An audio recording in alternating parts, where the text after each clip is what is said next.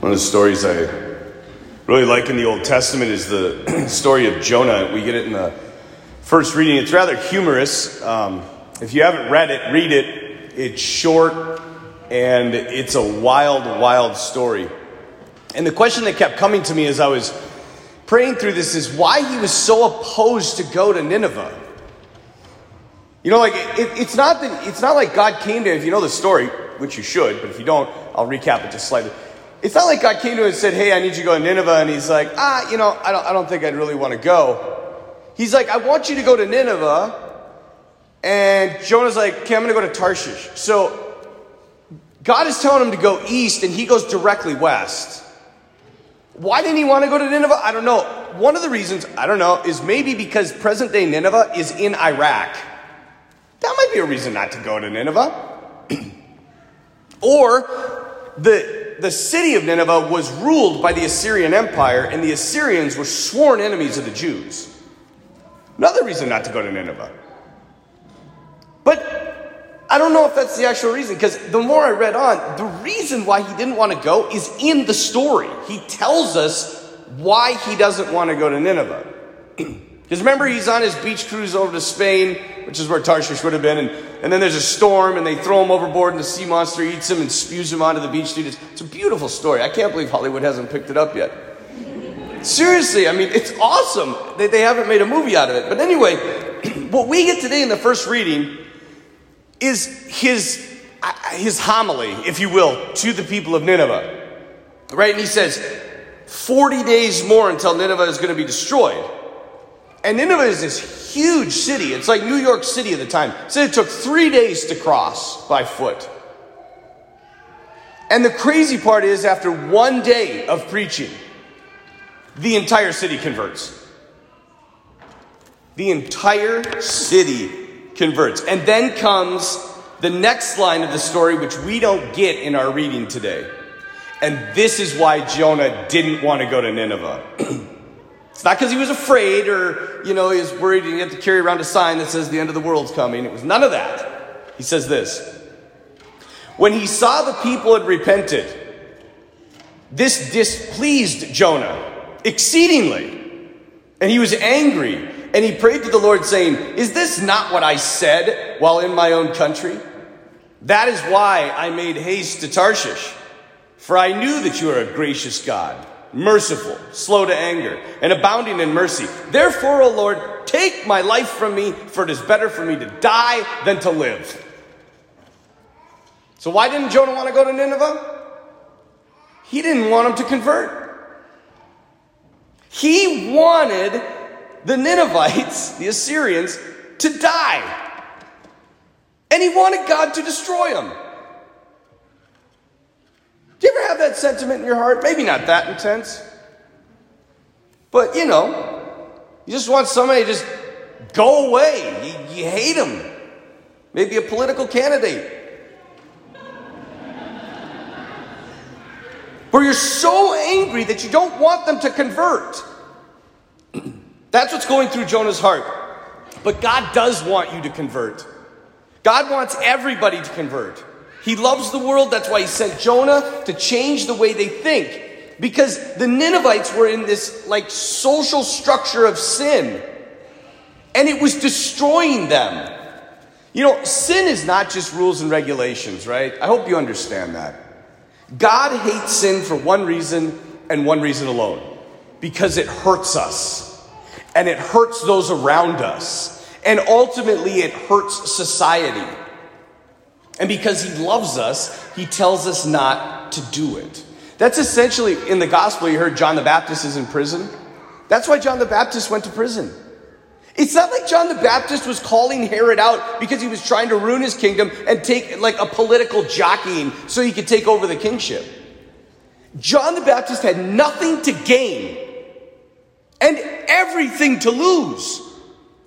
He knew that if he called Herod out on what he was doing, Herod would kill him. But in love, John the Baptist could not stand there and watch Herod destroy himself, his family, and the kingdom. And so he spoke. He stood up. He defied tyranny. And what did Herod do to him? He killed him. Now maybe we do that. Maybe that voice that's always causing us, telling us to change, to get rid of certain things in our life, we just shut it down. We silence it because we don't want to change.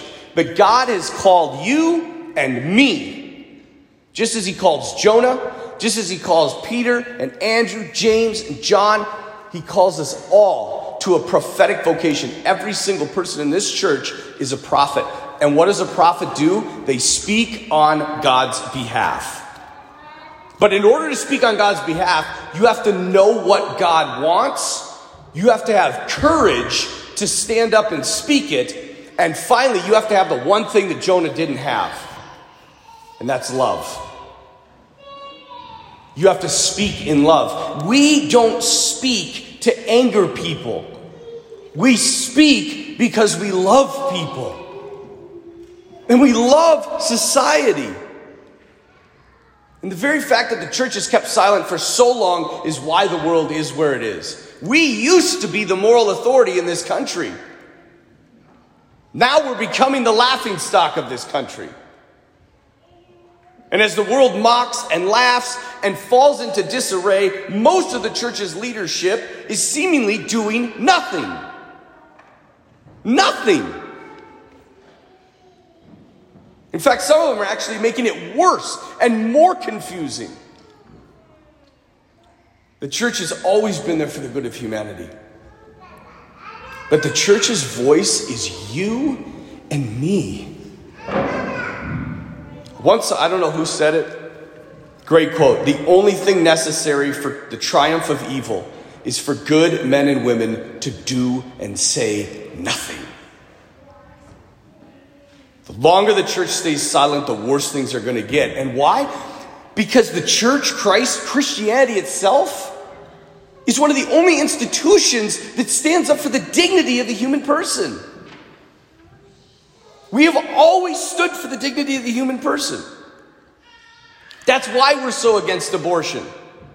Because abortion is harmful to the child, to the mother, to the father, and to society. There are no winners in abortion. None. It is the destruction of the human person, and the church will not and cannot stand for that.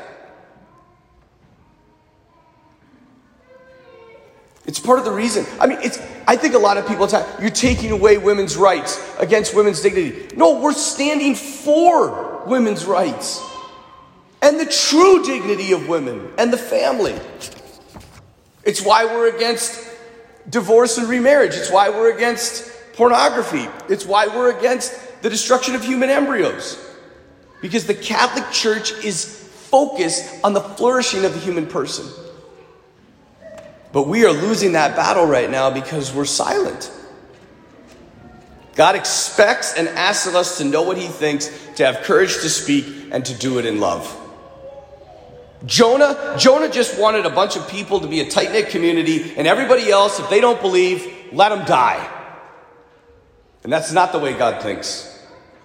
God wants everybody to be saved. It is love that moves a father or mother to have the courage to speak to their son or daughter when they're doing something that's wrong. It's love that should move anyone in authority to address an issue that simply needs to be addressed. It's love that motivated 12 men to take on an impossible mission to change the world. And it is love and only love that will give us the power that we once had as a nation and as a church. I want to leave you with a quote from a famous Lutheran pastor. His name is Martin Niemöller.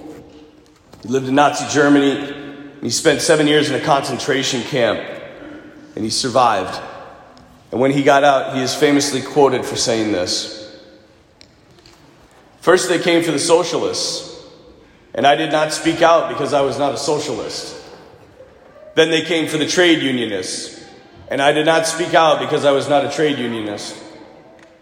Then they came for the Jews, and I still didn't speak out because I wasn't a Jew. And then they came for me, and there was no one left to speak."